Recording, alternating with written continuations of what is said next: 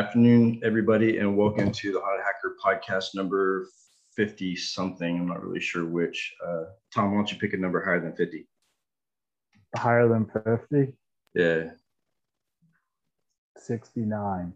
69. That's funny because Scott Lyons picked 066, so you're only 3 off. Cool. So episode number 69, start off with a little bit of news and some housekeeping. News, not a whole lot other than woke up this morning fighting a breach. It was a lot of fun.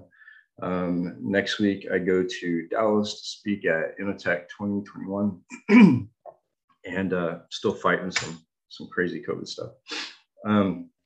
So tonight we have Tom Ryan, a good friend of mine from way back in the day. And Tom, why don't you introduce yourself and tell us a little bit about yourself and we'll go from there. So I'm Tom Ryan, been in the cybersecurity space for a long time. Me and Mike went back. Mike loves goats is all I'm going to say. I'll leave it at that. Those of you in the know. It's been a long journey. It's definitely a never-ending learning journey where we have our ups, downs, times of hitting it awesome. Last time I got to see Mike in person, last time I saw you was in Edinburgh. And then before that was at Westminster. So it's been good catching up. Good having you on Clubhouse too. Quiet, bro. So yeah, it was a lot of fun. So the people who don't know the story about the goat, we'll get into that a little bit later. Tom was on tour with me in UK, Hackers on Tour, which was a lot of fun. We had a couple stops, one in Westminster and then one at Napier in Edinburgh, which is a lot of fun. A lot of stories go with it, but save those for later. So Tom, we met so many years ago. It's probably 22, 23 years ago.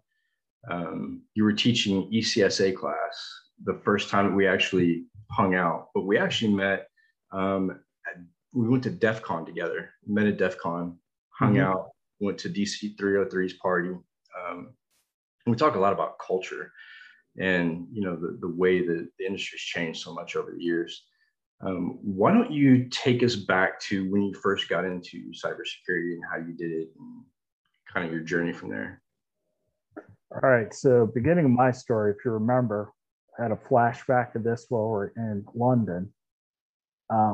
I was working at Scholastic, this is the .com days, so the world decided to deface it. So when I first got into it, it was all about defacements because there weren't e-commerce sites back then, so it was a whole different ball game. And so going around defacing sites was the fun game.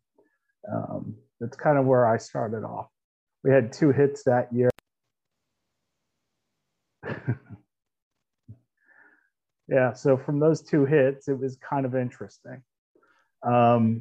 Definitely made for a fun journey and fun learning experience. So I said, okay, so who are these hacker guys? So I said, you know what, let me go hang out with these 2600 guys because, I heard about them. So I started hanging out with the 2600 crew in New York City over at the Citibank building. Interesting journey there. And then they talked about DEF CON that year. So this was, I'm showing my age now. This was 90. Yeah, this is 99.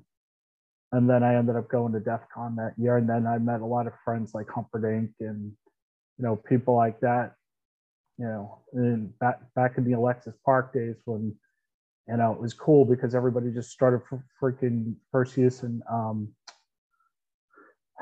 what was his, Mark Lafayette had, what was that freaking Bolm scanner he had? Oh, EI. Yeah. Yeah, I was going to get it confused with FireEye, but it was EI. And he started using that, and it's like, wow, this is cool. And then you start learning it and things like that. And all the old school guys were talking then, the Loft guys, Delchai, who we see on Clubhouse a lot now. He comes in, he was there. And then the first Hope in HTK, he started talking about, the prox card stuff, which we all see everybody still using today. And everyone's like, oh, that's cool. I'm like, dude, that shit's like 22 years old. And it's still vulnerable. And there's just so many things out there. And it just makes for a fun journey. It was a lot of fun at DEF CON. The one that we went to, I think it was at Rio, maybe, that we stayed at. That's And we when we got banned. got banned, and then we got locked in our room at one point. We were locked out of the room at one point by Jennifer. I talked to Jennifer, and she's still a freaking crazy ass social engineer. Yeah, that was pretty funny. She actually locked us out of the room and wrote something on the windows with something. So Yeah, we did it. We did it. So it was me and Tom Brennan, and we put an anarchy symbol on the in the window. that faced the And pool. yeah, and then when security saw it, they locked us out of the room. Yeah, it was a lot of fun. So I remember one time back when you went to Hope and social engineered your way into Hope in New Oh, York. that one was good when I got banned. Yeah, that was great. Oh, yeah, that was an interesting journey. I'm like, how do we get in? So the first thing we had to do is like we had to swipe like 5 security shirts. And then from that, we had to give out the 5 security shirts. And then who is it that got it from? Tom Brennan. It's like, dude, I got something for you. So he got me a ball cap and a wig. And I was like, oh. So I had this long haired wig and this ball cap. Nobody knew who I was. And Matt, it all started, we got banned because on IRC, something people were saying some inappropriate things about people. I got paid a couple $100 to pour a drink on Emmanuel's head. And yeah, it was a different time back then. You know, you act kind of young and stupid. But damn, I remember that. So then we got in, and Emmanuel has a Q&A. And then I said, hey, remember this? And then I pulled off my hat and thing, and he was calling security. And this was back when they were filming Maury, still in the same building as Hope. Mm-hmm. So we swiped the radio.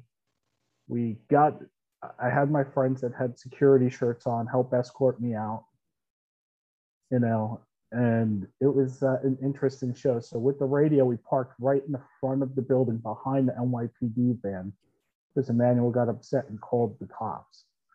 And we're sitting there and we're trolling them on the radio, and they're looking all around for us, not seeing us sitting in the car right in front of them. Yeah, it's pretty funny. I think you were texting me from Hope when that was going down. That's pretty funny. So yeah, like we've had a lot of times together, like at different conferences or whatever. I remember after my journey with Eyesight, and ended up at DEF CON, and you know, one of the goons from Eyesight kind of cornered me. That was pretty uncomfortable. But there's so many stories from, you know, back then. You know, I don't know how much people know about, you know, IRC or 2600, but that was our stomping grounds back in the day, was the IRC channels. And you know, we met up with Hitman and Honeybee and all those people. Like, it was a pretty small clique, you know, Ralph Eshmandia, some of those guys, and of course Brennan. Ralph, my partner in crime at teaching classes. Yeah, those were the days I missed. Yeah, he's the GOAT. Yeah. So the GOAT. So I'll tell the story really quick. The GOAT goes back to ECSA class. I took a course that Tom was teaching because I got a day off and was able to grab a cert while doing it. So I went to the course and looked at all the laptops, and there was a laptop per person plus Tom's laptop that he was teaching from.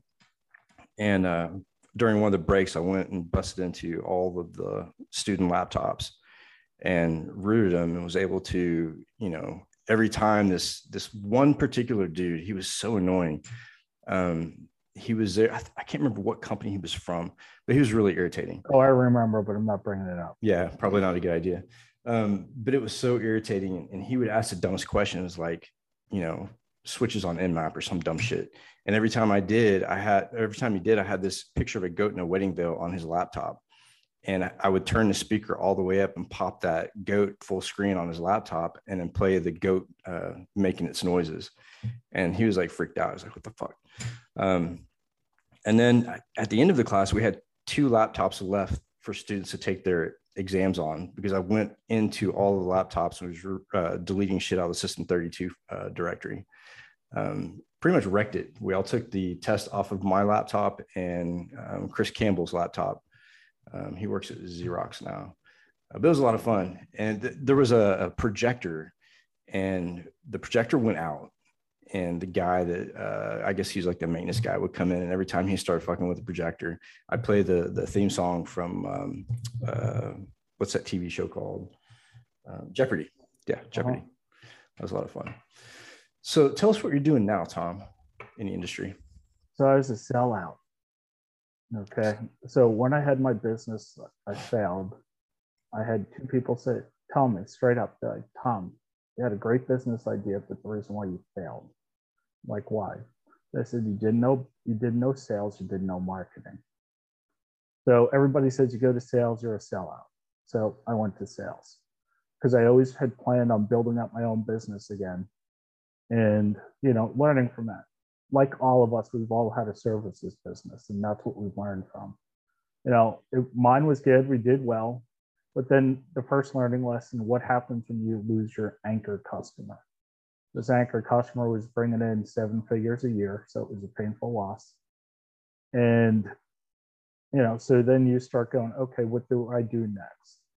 So I said, all right, because I failed because of sales, I'm going into sales. And the geeks never want to be the direct salesperson at first. They always want to be the engineer. The first thing you learn is a sales engineer, you work the hardest and you get paid half what the salesperson does. But you still have a passion for it. And my 2 coaches that basically said, when they said that to me, I didn't understand it at first until you're actually going out. And what you're doing is, 1, you're learning how the businesses work, what happens when situations happen, but you're not learning, and you're basically learning from their failures and how you take them to the next step. That's kind of why I stayed into it. I figured I'll do it for 3 years, but then you start seeing the checks and you're like, 7 years later, I'm still doing this. Do I have a plan? And, you always have a learning lesson in this world. Okay. Whether it's good or bad, everything is a learning lesson, and it brings you to your next game up. So I took that and I said, I crushed it. And then in sales, the first thing you're going to do is, when you're an overperformer, like most of us are, they change your quota. All right. And it goes up and up and up. And then that changes your perspective of everything, that how you're still controlled.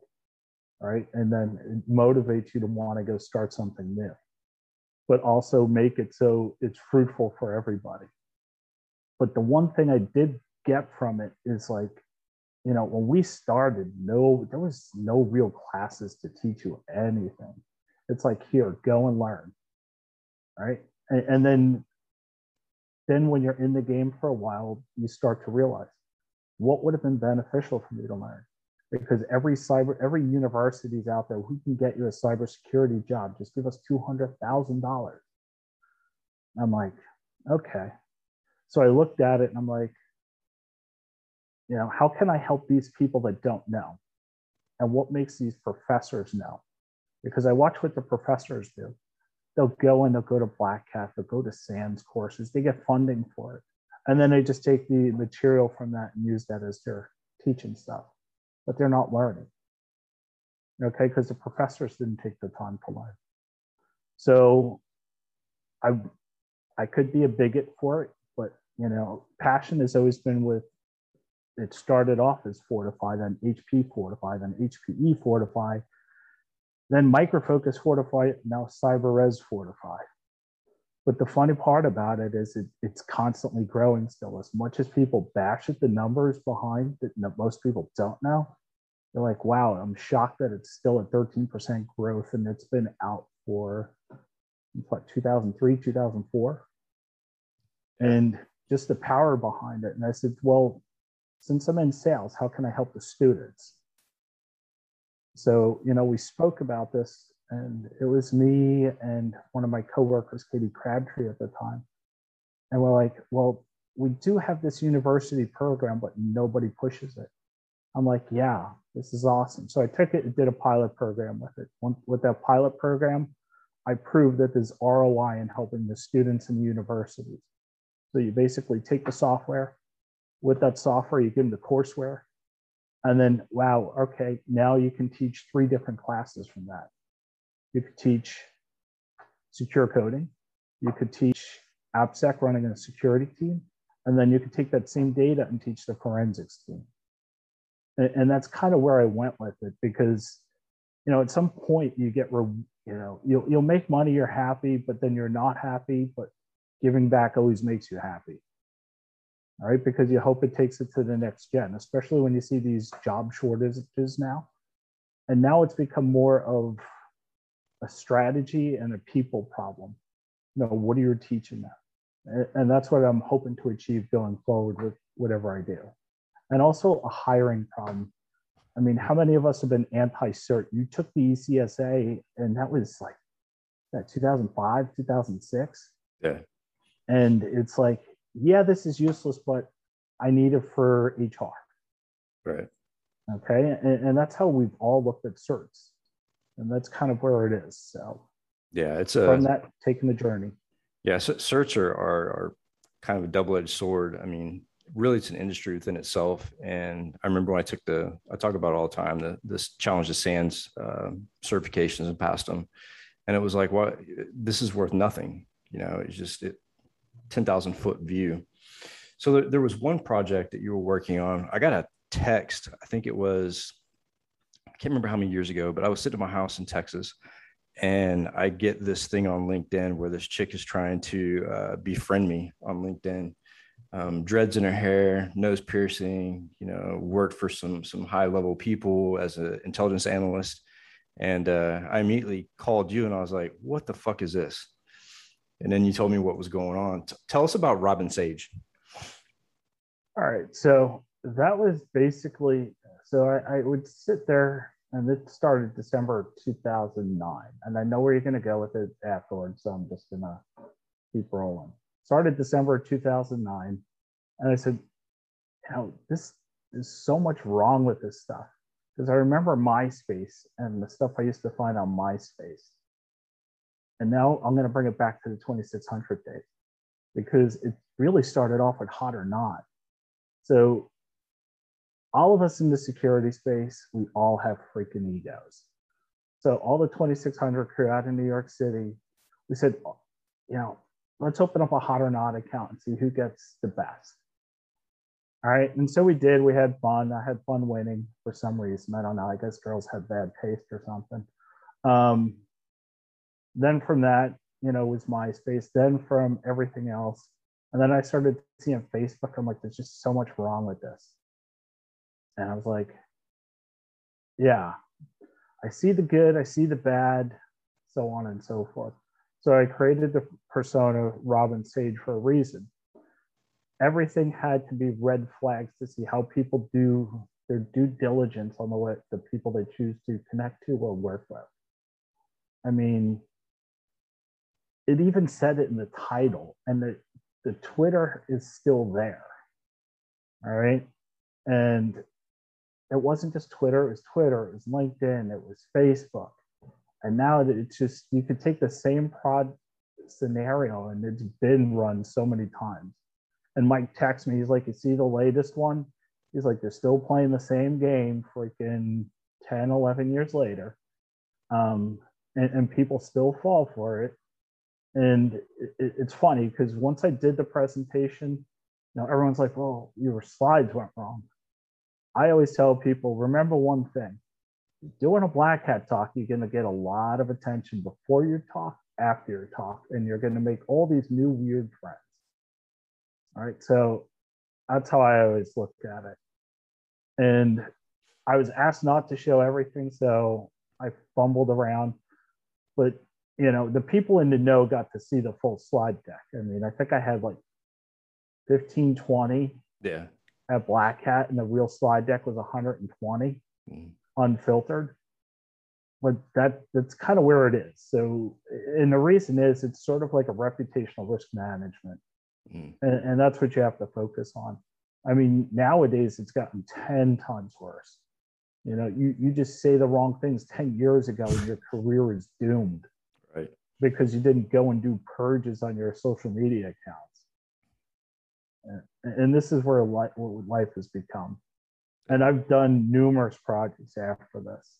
I think the one that really got me going was a couple of red team hacks, a couple of red teams I did with Ryan. Mm-hmm.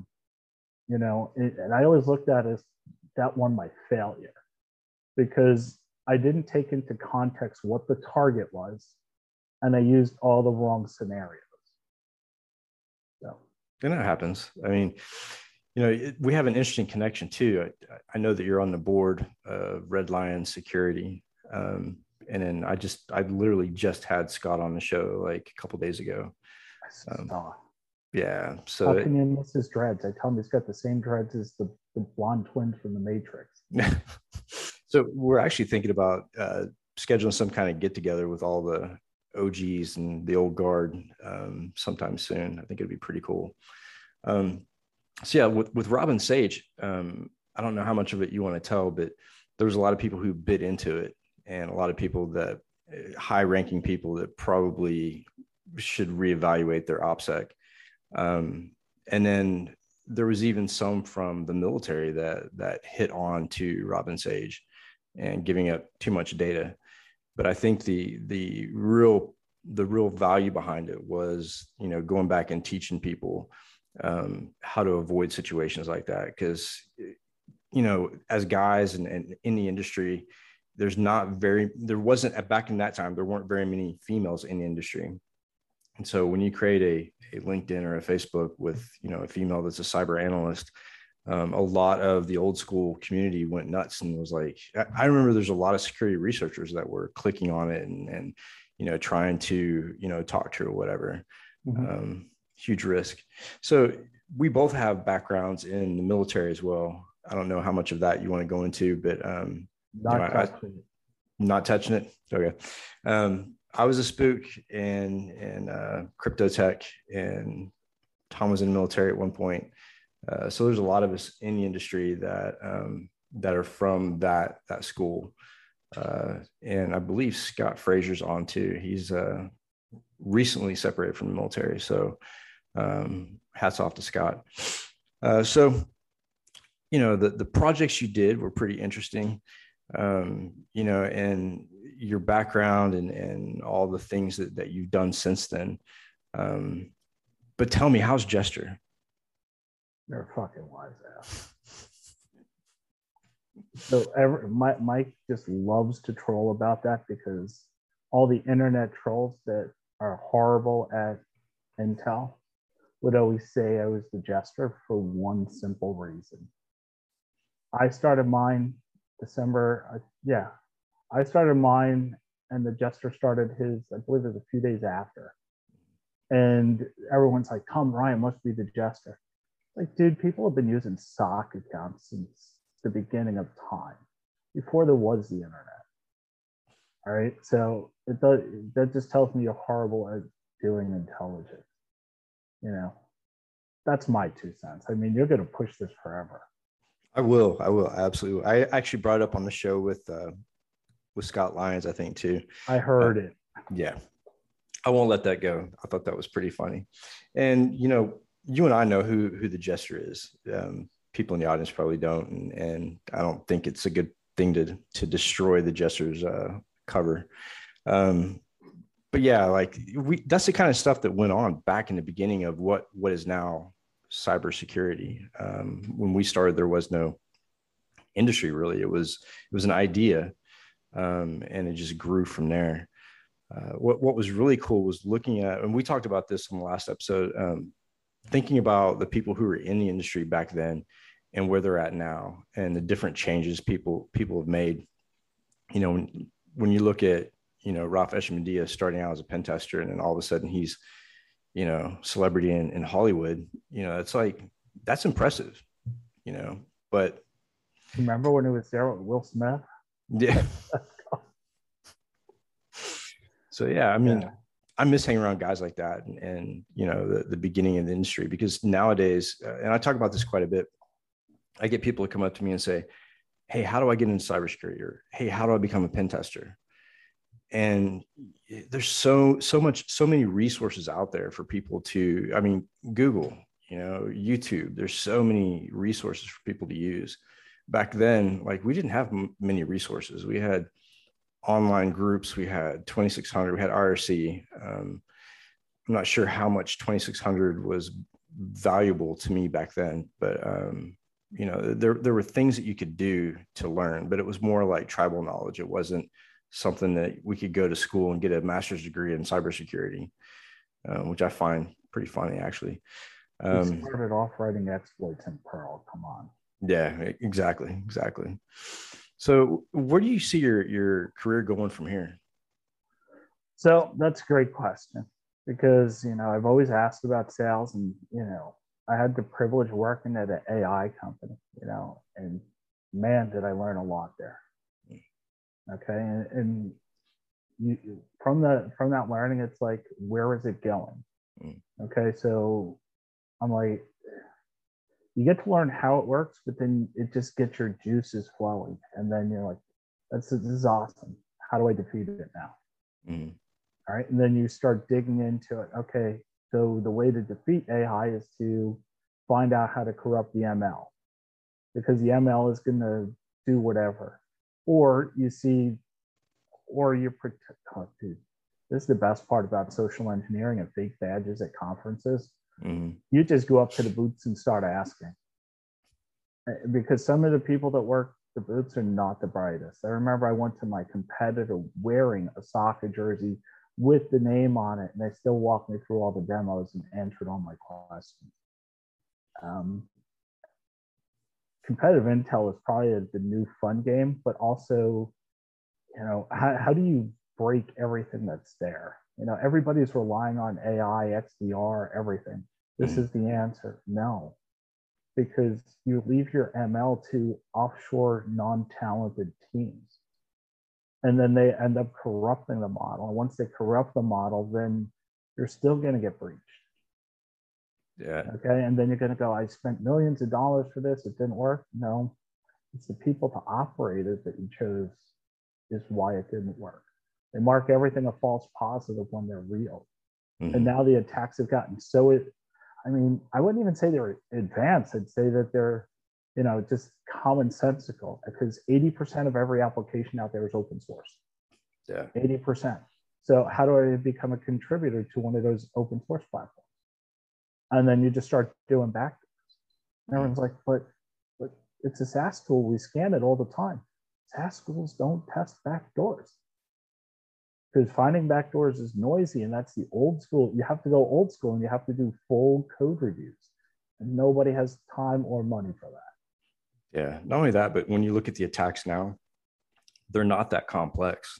Some of the incident response I've been on, they have been ridiculously easy to infiltrate some of these networks. And then once they're in, the footsteps that people take, especially the ransomware groups, are pretty noisy and pretty evident. I've only seen one really good ransomware attack that really debilitated somebody. Most of the time, like one of the last ones I saw, they were actually using off-the-shelf encryption products to deploy the ransomware. And so it was really easy to walk it back and go back to Nimble and roll it back. So you see stuff like that. But as far as infrastructure goes, like critical infrastructure, I think that we're going to see more complex attacks on infrastructure. You know, they're constantly probing, they're constantly looking around. You know, just recently there was a breach in a government facility, and they didn't do anything malicious. They just sat there for a while until they were caught, and then they backed out. I think they're testing timing or whatever. So, you know, come from a military background and a government background. What do you think about the way that the government's approaching cybersecurity after the pipeline compromise? And, you know, you look at the FBI going after ransomware gangs and grabbing Bitcoin wallets. You know, where do you think the government really needs to sit in the cybersecurity chain? where does the government need to sit? That's always the interesting question, because do I think they need some involvement? I do, because they do. But the problem with that is they all, because of the way they operate, you still have these small businesses that become the contractors, and then they become the third party risk without the knowledge or of what they need to do. That's why and I'm sure Scott brought this up, you see the rise of the CMMC coming up drastically. Yeah. Right? Because in the AppSec, but the problem is, guess what CMMC leaves out? Because I started looking at this. When you're looking at it from a professional services angle, it looks great because CMMC prep is good cash. It leaves out AppSec altogether. There's no AppSec in CMMC. So that's nice.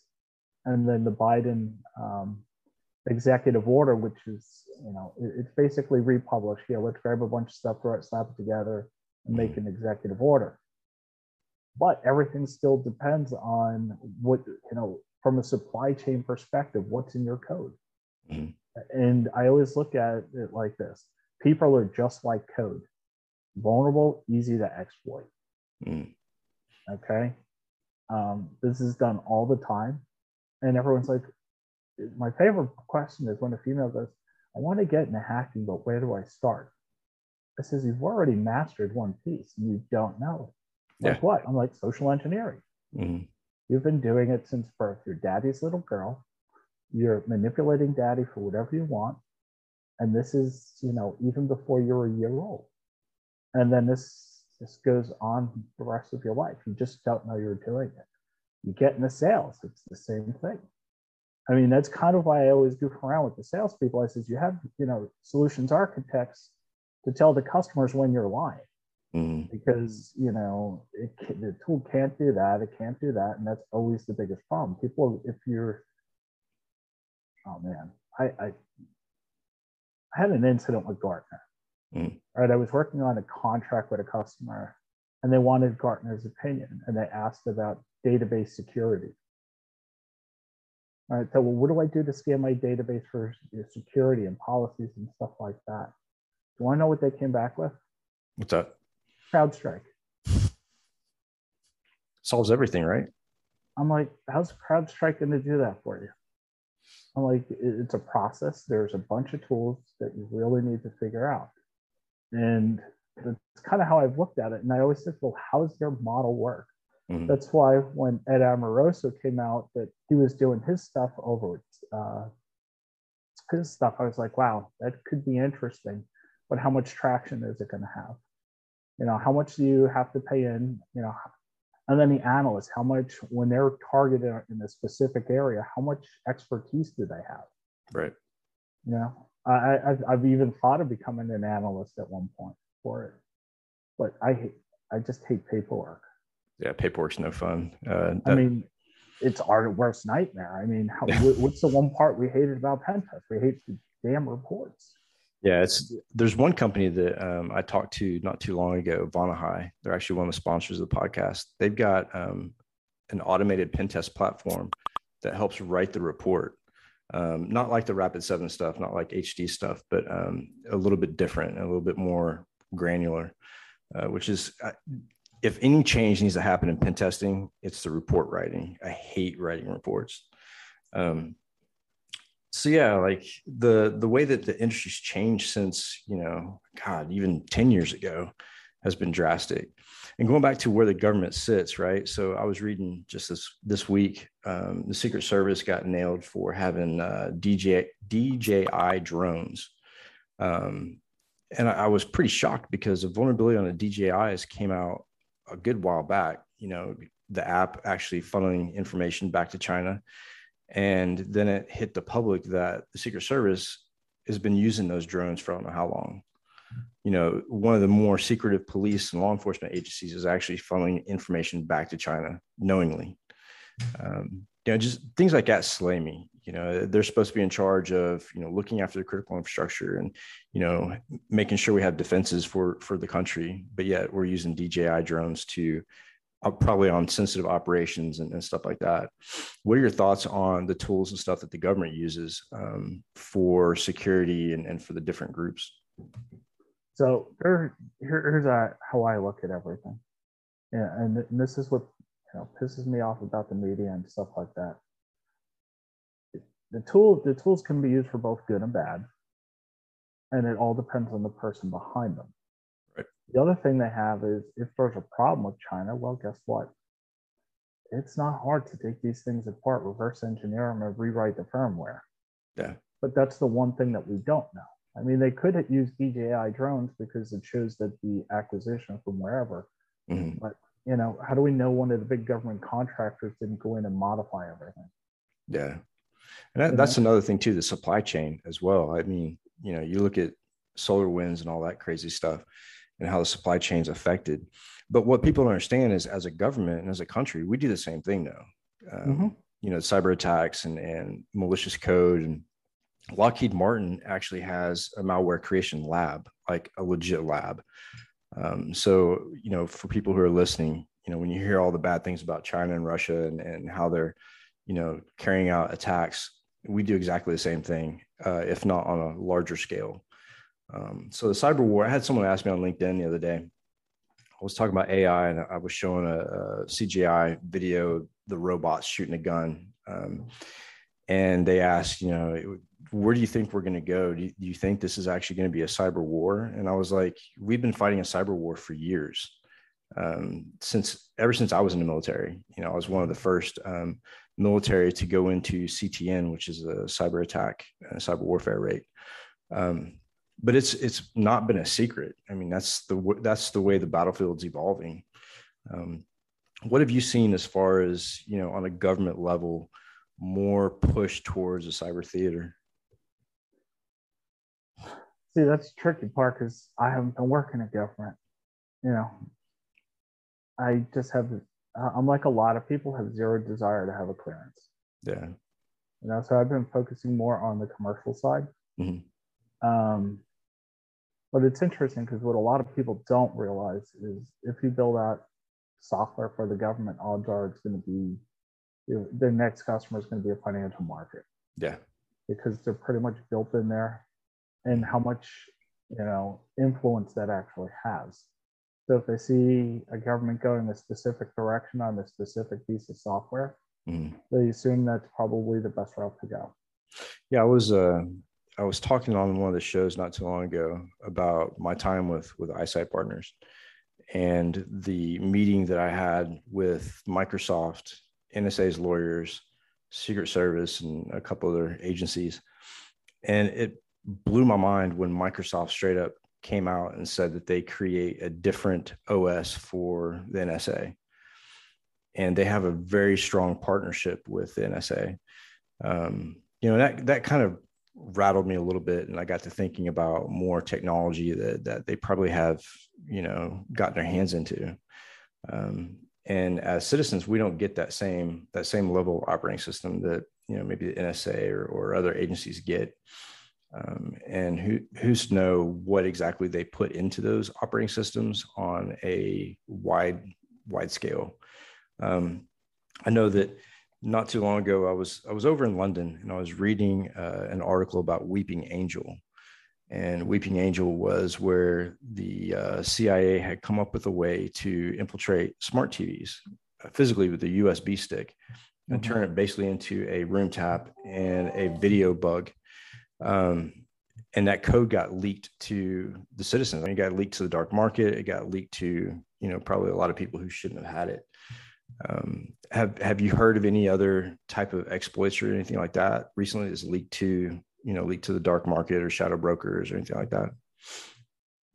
Well, shadow brokers is a whole different story because that created a whole bunch of different world of backdoors. Because what most people don't realize is when they have these leaks, all it takes is, one or two changes in the code, one or two lines, and that's it. And then it changes the signature altogether. What I've seen, and this was going back to where you brought up SolarWinds. So SolarWinds, they talked about the whole supply chain getting hacked, the build servers getting hacked. and then trying to blame it on JetBrains, for IntelliJ and stuff like that. What it really comes down to is, your own security with stuff. Because since SolarWinds, I've been watching a lot of the breaches that happen. And ironically, all of them have a presence in GitHub. So, the conspiracy theorist is going to go, well, GitHub was compromised. I'm like, was it GitHub compromised? Because it's a platform where it allows you to use your controls. So does that mean that that company has a poor security posture and poor security controls? Or is it, Microsoft or GitHub? No, that's the whole thing you have to look at. You have to, and I've kind of learned this, it's like you have to take everything a double prong approach and look at both sides of everything, because there's three sides to every story. And, your side, my side, and the truth. And the truth is usually somewhere in between. That's why everybody always says inside of every conspiracy theory, there's some bit of truth. Yeah, there's some level of truth there. Yep. Yeah. And we see that a lot too, especially in the circles that we used to hang out in. There's a lot of, talk and a lot of claims and a lot of things. And, there's always a level of truth to whatever was going on. How do you think I feel in my company? The thing that freaks me out is when I get an email from one of the people named Alex Jones or somebody else with the last name of Snowden. I'm like, huh? No, I always laugh at that. But, and as much as stuff drives you nuts, you always have to look at the humor at everything. Otherwise, you go nuts in this and you end up with, sleepless nights and all this stuff. Yeah. And then we were talking about supply chain. So what are the two biggest things right now? Crypto trading and NFTs. Mm-hmm. Okay. And then I'm looking at it. I'm like, okay, well, most of the stuff is written in Solidarity. Mm-hmm. So if I'm a bad guy, guess what? There's no tools to detect for vulnerabilities in Solidarity. No. So you have a whole new coding platform. And the way I look at it is I just call it developers gone wild, because the business says, oh, this is what the developers need to build it in, but there's no controls around, what security pieces that we're going to have to build, mm-hmm. And that's where it becomes hectic, and that's when you start losing, night's sleep. Me, sometimes I'm a little arrogant. I know what who my competitors' customers are. Mm-hmm. So when they get hacked, they laugh a little bit. But that's just the nature of the beast. I'm still friends with all of my competitors because, dude, this world is so small, it's unreal. Yeah, I mean, it's hard to hold a grudge against anybody, especially in our industry, because, like you said, it's so small. I've crossed paths with so many different people and recrossed paths with them down the road.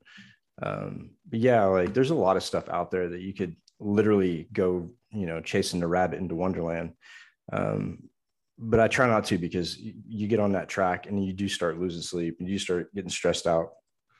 I think the big turning point in my career was dealing with the stuff at Eyesight Partners, and the chaos that came with that. And I think that was the first time I really experienced what it was like to lose privacy completely. And to have, people in shadows walking behind you. That's not a fun game to play. So, sales, I don't know if I could do sales. Like, I've thought about that a couple of times, but I just don't think, because I don't have that ego. But, I have an ego. Well, you say everybody in the industry has an ego. I don't know what that's like. I'm trying to figure that out. I want to experience that sometime. Right. Mm-hmm. Mr. Bah. Yep. We've had some good times. The poor guy, you tortured him. Yeah. Well, that was the whole point. I really couldn't handle all the questions. I just wanted to get to the test and get done with the class. Dude, the test took you like 22 minutes. Yeah, but still, it was 22 minutes. I could have been doing something else, like illegitimately breaking into stuff. So I'm going to open it up to questions for the people that are here. I see Gary Berman's here and Michelin Thompson and a bunch of other people. If you guys want to ask questions, put them in the chat and we'll address the questions now. So I have a question, Tom. Yep. when are you going to reveal that you're Jester? Never, because I'm not. Okay. Although for fun, I should wear a Jester hat whenever we go back to DEF CON. But no, I'm not the Jester. I think that'd be really funny. Yeah, I was going to go to DEF CON this year, but ended up getting sick and just, was too much of a hassle. So Gary wants to know what you think about the Senate testimony with CISA, et cetera. Truthfully, I've been so busy at work, Q4, I didn't get to hear it. Yeah, I didn't even watch it. There's so much bullshit that goes on with the current government that you turn on the news and it's just, for one, it's embarrassing. And two, it's just a bunch of fodder from both sides. And on a podcast with Max Justice, I think it was last weekend, we were talking about how the government is no longer a government. It's no longer polarized. Everybody works for each other, works with each other, and shares the same agenda. And they keep the people polarized as far as, right and left, because, dividing people is a lot easier to maintain and control and conquer than if we all combine together. But don't mistake, the Republican Democrat as a dividing line, because they all share in the responsibility. Yeah, so that's always the interesting part. Yeah, because I thought you were going to bug me about the Occupy Wall Street stuff. Because, yeah, let's talk about Occupy Wall Street. All right, so that was the perfect example of media manipulation. Right, and you know me, I like to test the waters with everything. Excuse my French, I'll probably bleep this out, but it's sticking your dick in the beehive. Yeah, pretty much. All right, so I did the whole thing. I'm curious about it. All right, I was curious about it. I go in. I went to the protester meetings because I was always curious about it. I'm like, wow, it seems like a bunch of these guys are getting trained by a bunch of guys from the 60s. Are they going to pass out weed next or what? I don't know. Then the one thing, and I even showed you that one. Okay, Al-Shabaab had it on their site to start injecting themselves with this. Yep. So I got kind of nervous. I said, all right, let me see what's going down, see who looks suspicious what. All right, start going there. I'm like, man, I could have so much fun understanding this, because all of a sudden I've never seen so many Twitter accounts come up. And I'm like, how can I make a lot of Twitter accounts to do different things? And I'm like, and then I start looking, I'm like, marketing tools. And then I started realizing, wow, marketing tools are great intelligence tools. So I must have spun up thousands of fake accounts. Okay, and only 4 of them were directly tied to me. The rest of them were automated because they had cool things like Yahoo Pipes and tied into Hootsuite and everything else. So you could do feeds, and so I started playing around. And one thing, I think there was only one smart person who actually caught on to what I was doing, and that was this woman, Asher Wolf from Australia. She's like, why is Tom Ryan automating everything and cross-hashtagging everything with porn? Well, I cross-hashtag everything with porn for 2 reasons. It's a test of what you can and can't do. So if you want to control a message, you get information blocked. Right? So I would block the information because it's cross-hashtagged with porn. Blue Coat at schools and at work would not let you look at what's going on. Yep. So now you're controlling what people can see and not see. Right? Then other things, I'm like, wow, this is cool. What else can I do now? So I started doing a sleep deprivation game. So people that annoyed me, I would have them tweet to them all through the night with like 40, 50, 60 different accounts, because they were so into this that they were just, so into it, they just left their phones on alert. I'm like, these people are crazy.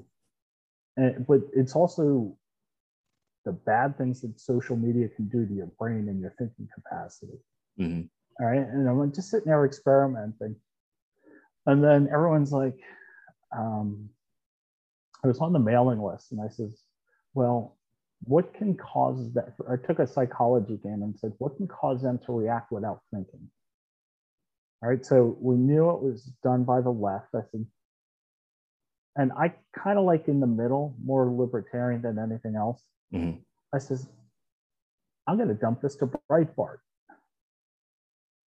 right, and see their reaction. Well, what do you think their stupid reaction was? Attack. Mm-hmm. Because their first reaction was to attack. They attack without proxies enabled. I'm like, you guys are idiots, man. This is IRC 101 stuff. Yep. And that was so easy back then too, because not a lot of people use proxies, and especially in like emotional states, they never use proxies. Right. But that's kind of what we did, and I was like, all right, this is easy, this is fun. Mm-hmm. But then what happened was, then you got to see how devious some people were. Mm-hmm. Okay. These people were emailing spreadsheets with all the usernames and passwords. Well, what do you think happened? Like all the hackers that got this information, they went and had fun and hacked their accounts. Yep. They removed their videos and put in the Tralala guide. All right, if you remember that. Yep. That was a crazy Russian video from like the 60s. And, you know, it was all kinds of fun like that. And it's just good to, it's funny to see what people do. Yeah. All right. And then you take it to the next level. So the other thing a lot of people didn't do is, you know, the thing I did by sticking my dick in my beehive is putting it out under my own name. Yeah. To see what they were going to do. And it was done on purpose for a couple of reasons. Because I remember when I was talking to Andrew Breitbart on the phone, he's like, are you sure you want to do that? You don't want to? I'm like, no, there's a reason. And so before I did that, in the beginning of the protests, I created my number one nemesis. My number one nemesis was me. So their scenario of attacking you is always to go to your nemesis. Mm-hmm. All right. So they start going to my nemesis and giving information. And it was easy pickings. Oh yeah. Yeah. Human behavior is really predictive when it comes to situations like that. And it's very easy to manipulate masses, just playing into something they're passionate about. Because some of those people are very radical and will go to extremes. You know, I've seen that multiple times. And the flame wars that go on are just ridiculous. Scott had a question about Microsoft's push towards no passwords. I think, and put your tinfoil hat on for a second, if you think about Microsoft urging no more passwords, what's the next level of security? You know, you're going to look for biometric, you're going to look for, you know, behavioral analysis. And what does that give Microsoft? That gives Microsoft more data about the users, more data about their behaviors, and easy to carry out behavioral analysis on. I don't like giving up more than I have to, because of the fact that I know that there are agencies that still watch everything I do. And I know Tom for sure. So, you know, I've become a big privacy advocate over the years, and Microsoft wanting to go to another level of security. I think there's a government push behind that. Government seems to be getting into a lot of big tech. You know, you look at Google, you look at Facebook, Twitter, they have such a huge influence on those platforms. And anytime somebody from one of those platforms decides that they want to do something different, I always have to stop and evaluate it and go, you know, I wonder if the government had any hand in this push or this instigation. What are your thoughts on that, Tom? Well, you know, that's always interesting because you know, no password thing has been a thing for a while, and it's more for a convenience. You know, like I goofed around about it. I'm like, and here's a scenario most people didn't think about.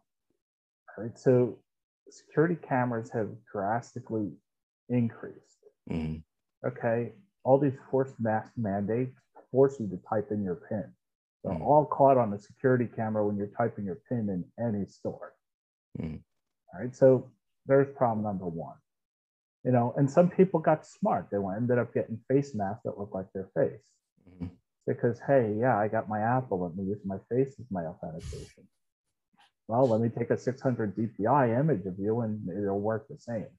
Yeah. Or, you know, I think Casper even brought it up on the last one about the thumbprints. Yeah. How long has that been? How long have we been able to do that? Yeah.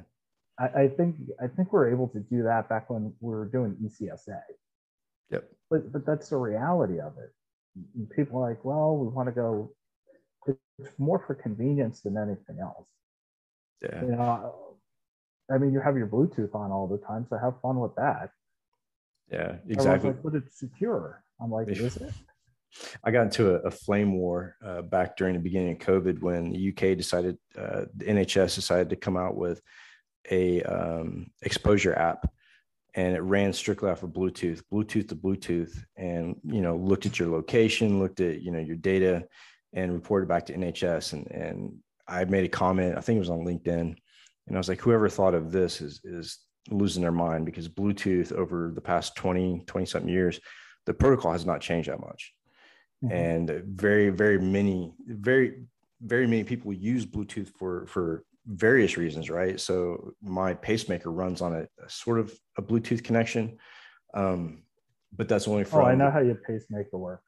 Yeah, only from my heart to the phone, and I immediately went to the people at Medtronic and told them that needed to be shut off, and they were shocked. They were like, "Wait a minute, what's wrong with the way that works?" And I was like, I don't know, maybe somebody could sniff the Bluetooth and see exactly what's going back and forth. And then they tried to say, oh, well, it's proprietary and they wouldn't be able to read the telemetry anyways. And I was like, nah, that's okay. I'll still have that turned off, please. So yeah, that's another thing that we touched on not too long ago was biohacking and medical devices. And thinking about Neuralink with Elon Musk and his new project. What do you think about that? Man, Elon Musk is just, I wish I was friends with this guy. Yeah, for real. Because he pisses off his competition. Oh, yeah. Because I kind of laugh because, Bezos, I mean, I give him a lot of credit. But as soon as he retired from Amazon, what's he do? He starts suing Elon Musk for SpaceX, and then starts suing Microsoft because he lost the Jedi project. Right. But from what I've heard from people, is the only reason why he lost it is because they didn't like the support. Mm-hmm. Because they can do the same, but they just didn't like the support, and Microsoft had better support. Yeah. So Elon Musk is just in his own new world. You see, he broke up with his girlfriend now again. Yeah. I'm like, dude, I'm waiting for dirt to come out, because that's usually what happens. Somebody breaks up with somebody, there's some dirt to follow behind. But yeah. Like Johnny Depp. I mean, Starlink is the one that I kind of like in a weird way that he's doing. I do too. Everywhere. Yeah, Starlink's awesome. But the problem is like we applied for it in Alabama and got put on a waiting list. And they're like, well, we'll get there around December timeframe. And this was back in like June, July. And I thought, wait a minute, what are you waiting for? It either works or it doesn't work. And how do you decide that you're only going to roll out to a certain area? It has to be based on numbers and requests, because we're talking about satellite coverage here. It's not like when he lights it up, it's not going to hit everywhere that needs to hit. So he's doing it based on population, the need for that type of service, which where I was at in Alabama is so remote that I couldn't even carry this podcast without it dropping.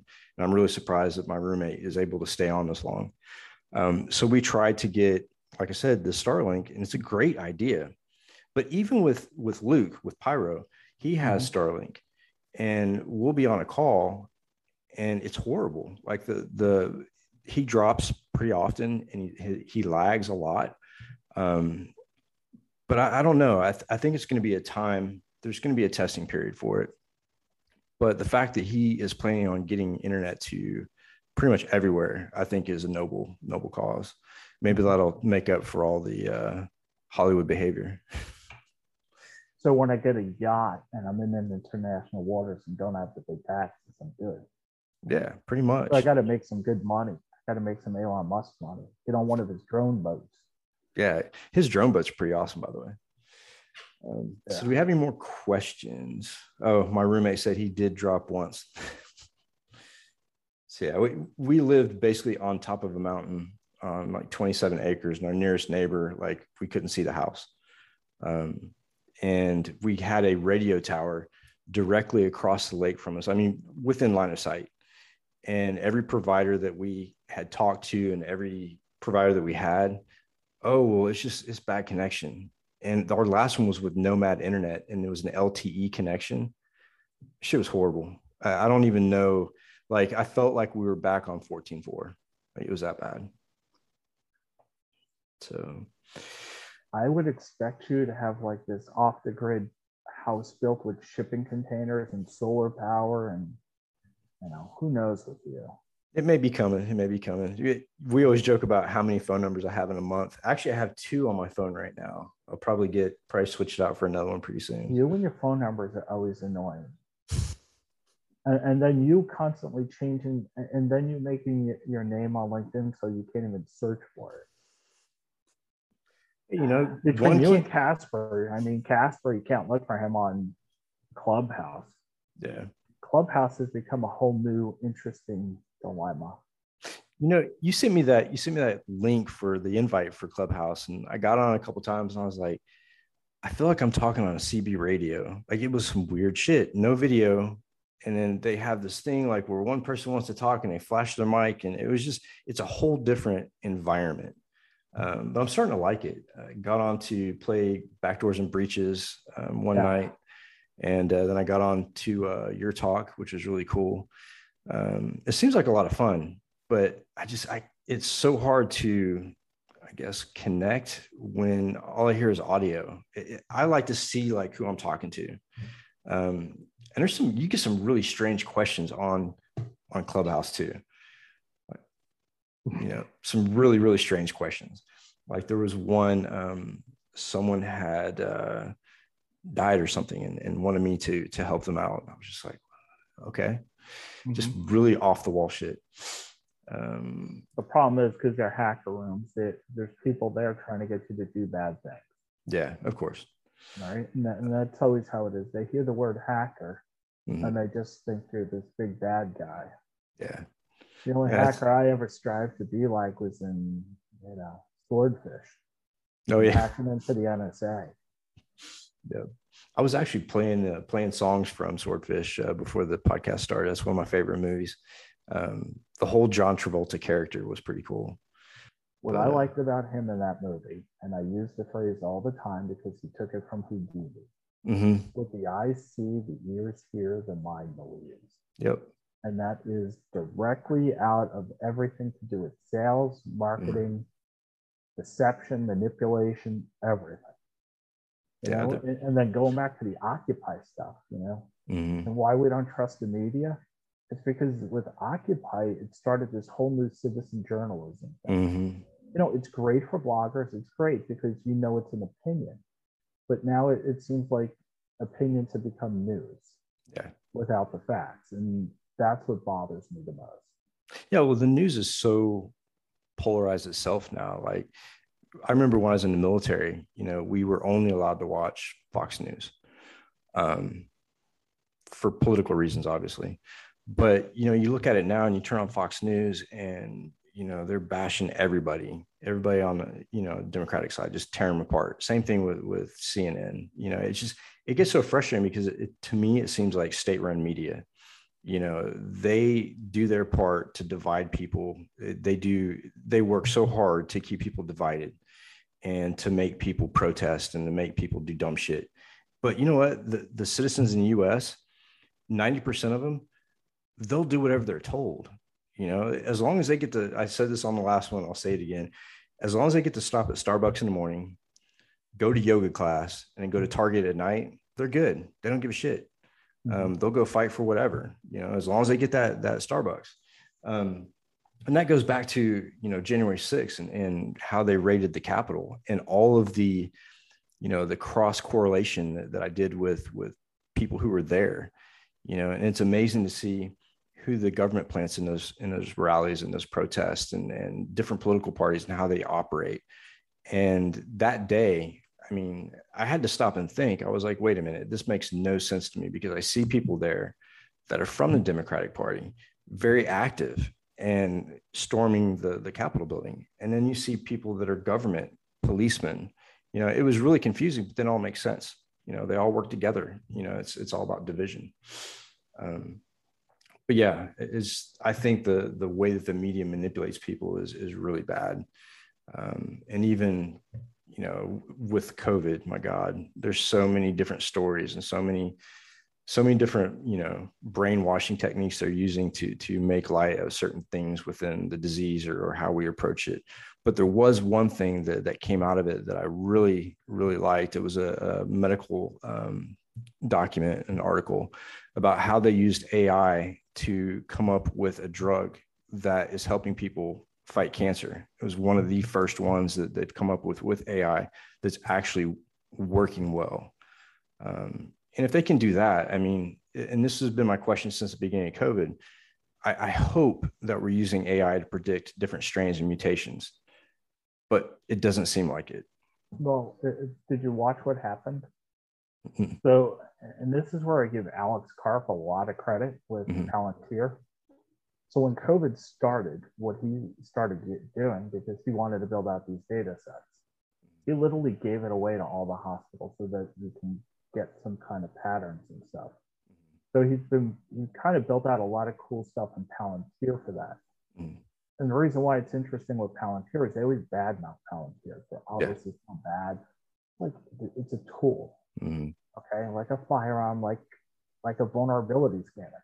Mm-hmm. It's a tool. It's not the tool that's bad. It's the person that uses it and the way they use it is what's bad. Yeah. It could be, I mean, anything could be like that. A knife is used by a killer and it's also used by a chef. Yeah, exactly. And a crock pot is used by a lot of people in homes, and then it's also used by bombers in Boston. Yeah. Right. And that's always the key thing everybody has to understand. You have to look at the context. Yeah. If you're not looking at the context, you're missing out on the whole picture. Yeah. And it's funny too, because people here in the US, you get like very, very liberal, very democratic that want to take guns off the street, take guns out of responsible hands. But in the UK, they have no guns. But I'll tell you what, they don't suffer from lack of knife and stabbings and killings. And bombings in France. Yeah. People will find a way. The bad people will always be bad people, regardless of what you take away from them. They'll find another way. And it was a lot different over there. I enjoyed my time in the UK. I'm glad to be back in the US somewhat, to be able to like build myself back up. But yeah, the US has made it very difficult for me. I kind of wish we can go and do that tour, because I after the first two places we went, I just wanted to finish out the tour, but work wasn't going to let that happen. Dude, it was so much fun. Awesome. Yeah, it was so much fun. We did, both of them were universities, so that the people that were there. Funny thing was, the people that were there was university students there, but there were a lot of other people there too, a lot of older people. I just found it really interesting, and all through the tour, like, same response everywhere I went. People were really appreciative. But the one thing that really scared me was the lack of knowledge for their CMA, which is basically the same as our CFAA. But that slayed me when there's an instructor, a lecturer that said, in the middle of the talk, he stopped and said, "What's the CMA?" And I was like, "Wait a minute, you're not teaching the CMA, because that shows you what's illegal and what's legal as far as computer abuse and fraud go." But a lot of people don't know about that. And I think here in the US, we do a pretty bad job of describing and outlining, clarifying the CMA that we have. And it seems like it changes every so often. And I remember back at DEF CON, me and Tom Brennan did that Hackers Are People Too documentary. And we were being interviewed about laws and what's legal and what's illegal. And even back then, in retrospect, we have the same problem today that we had back then. They use it against us, but nobody's willing to define it and really make it public. Right. That's the open crapshoot law. Yeah. And that's how I have always looked at it. And I've always asked. So I'm on the advisory board for St. John's University. And, it's good that some of the people that I know are there, and we're, trying to redefine the way the cyber programs are done there. And there always has to be a legal component. Me personally, you look at the records. What's the youngest hack on record? I think it was a 9-year-old hacking Blackboard, changing his and his friends' grades. So the fact that we tell you need to get an undergrad or a master's degree to learn this stuff, it's like, no, there needs to be like, remember when they had trade schools for high school? That's what there truly needs to be. And then you take it to the next level at the university, where you teach them to run programs. Okay, you learn to knit and grit. You do programs. I don't know about you. When I was in the 6th grade, they were teaching basic. 10 print, ha ha ha, 20 go to 10. Yes, I just showed my age. But and what was the interesting one? Who was it? Where was it? What state was Bill Clinton governor? Arkansas. Yeah. So they passed a bunch of years back. They passed an interesting law to start teaching kids to code in the 6th grade. I don't know why that hasn't been adopted across the platform in the country. Because everything you do is code, whether it be an Excel spreadsheet or whatever. And it should just be widely adapted, and then they can understand and learn things at a younger age. Then when we talk about security awareness, it can be implemented at that younger age. Like, stupid things that high school girls sending naked pictures. It's like, don't be stupid, send them the stuff through whatever stupid app. Well, they were using Snapchat at one point. Was it Snapchat? Yeah, Snapchat. Yeah. Because they figured that, after so long, the file deletes itself. But what they don't understand is the file still exists there. It doesn't just disappear. But it goes to show, like, most teenagers, what their idea of technology is and how it works. Like, it miraculously just disappears. But I think that they're trying to make it more easier as far as technology goes, like the whole no password thing. I do think law enforcement has a lot to play in that. When you look at the iPhones that the terrorists use out in California, and they couldn't get into the iPhones, and that, they were having a difficult time, and someone from the industry had to go in and help them break into those phones. I think that, government as a whole wants more access to that technology, and things are changing quite drastically for that. But when I came back from the UK, I realized that in the schools here, they have this thing called STEM. And in school, we never had that, the science, technology, whatever it was. And I think that's a move in the right direction. But again, a lot of schools don't teach according to the individual. They teach according to the masses and at a base level. And that base level in some states is so low that when those kids go to college, they end up dropping out because, they come from a place that, the State Board of Education only requires, this, and this, and certain things to pass. And then you go to other places like where I grew up in Houston, where, it's all science and math because NASA is, right in our backyard. So we had more of a chance to, probably get into better schools. I didn't. But there's more opportunity there. But I think that should be more generalized and across the board. I don't think it should be based on where you live or how much you can afford. I think that there needs to be programs for everybody to, elevate the base level of knowledge. Because I don't like the idea of keeping people dumb. No. You know what else I like when we're in the UK? What's that? I'm not going to mention her name because I don't know what she's doing anymore. Our female friend with the Cyber Protect program. Yes. Yeah. She's still with it. Yeah. To me, I'm like, wow, this is freaking awesome. Yeah. I could think of so many people in the industry that this would have been helpful to. Why don't we have something like this in the US? Yeah. And they tried to. New York Police Department came over to London and looked at the way that we were doing Cyber Prevent program and, giving people a second chance. And they were interested in it, but I don't think they ever implemented it in the US. It's one of those programs that it's going to cost them money to develop. And, I hate to say it, but I think that the US is in such a mindset that you break the law, regardless of age, regardless of knowledge, you're going to jail. And that's just the way it is. Stupid. So much good talent got, busted at a young age. Oh yeah. I'm actually doing that prevent program again next month for Steph, which would be really cool. This one is going to be virtual. They had a lot of problems trying to figure out how they were going to secure and protect identities and stuff like that. But they finally got nailed down, and I'm supposed to speak at the Cyber Prevent intervention at like 5:00 in the morning next month.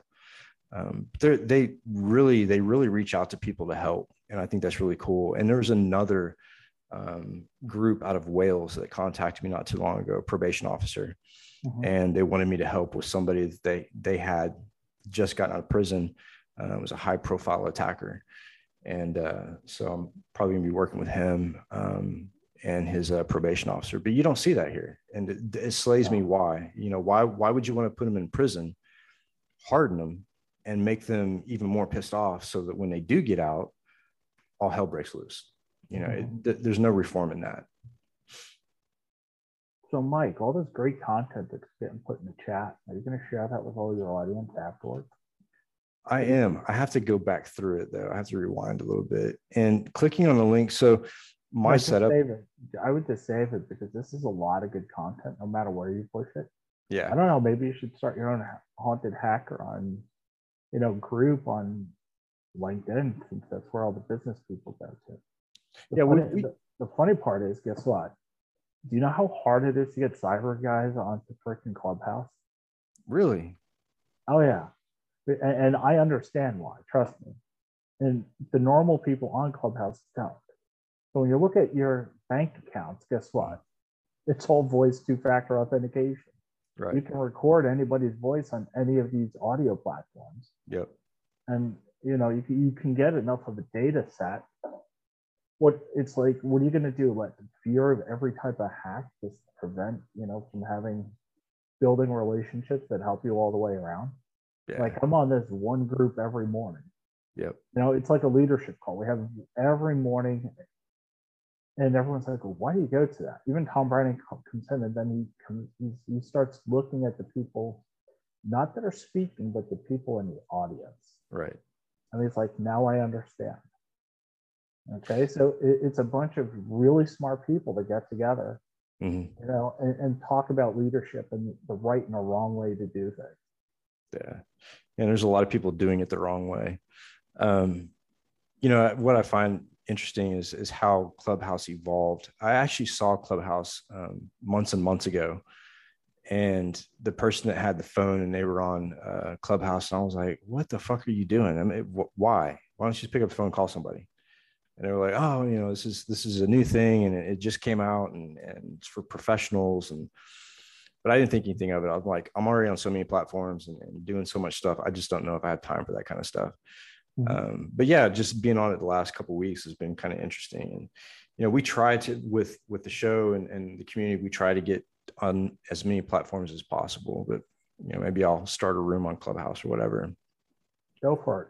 You can come in mine Wednesday night. Cool. Wednesday at 6 p.m. Eastern. Guess what it's on? What is it? Hacking AI. Oh, nice. Absolutely. I'll definitely show up for that one.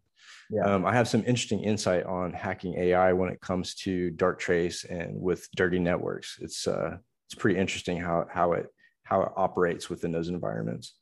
No, I've had some experience. Yeah. A lot of fun. There's lots of interesting ones. Speaking of that stuff, did you see what happened with these guys that went to dark matter? No, huh? Oh, so apparently a bunch of former NSA guys and a bunch of techs go to dark matter, and apparently it's some UAE spy group in there. Really? Oh yeah, you really got to look into that one. Yeah, for sure. And it was interesting because they approached me at DEF CON. Oh shoot, probably about 2016, 17.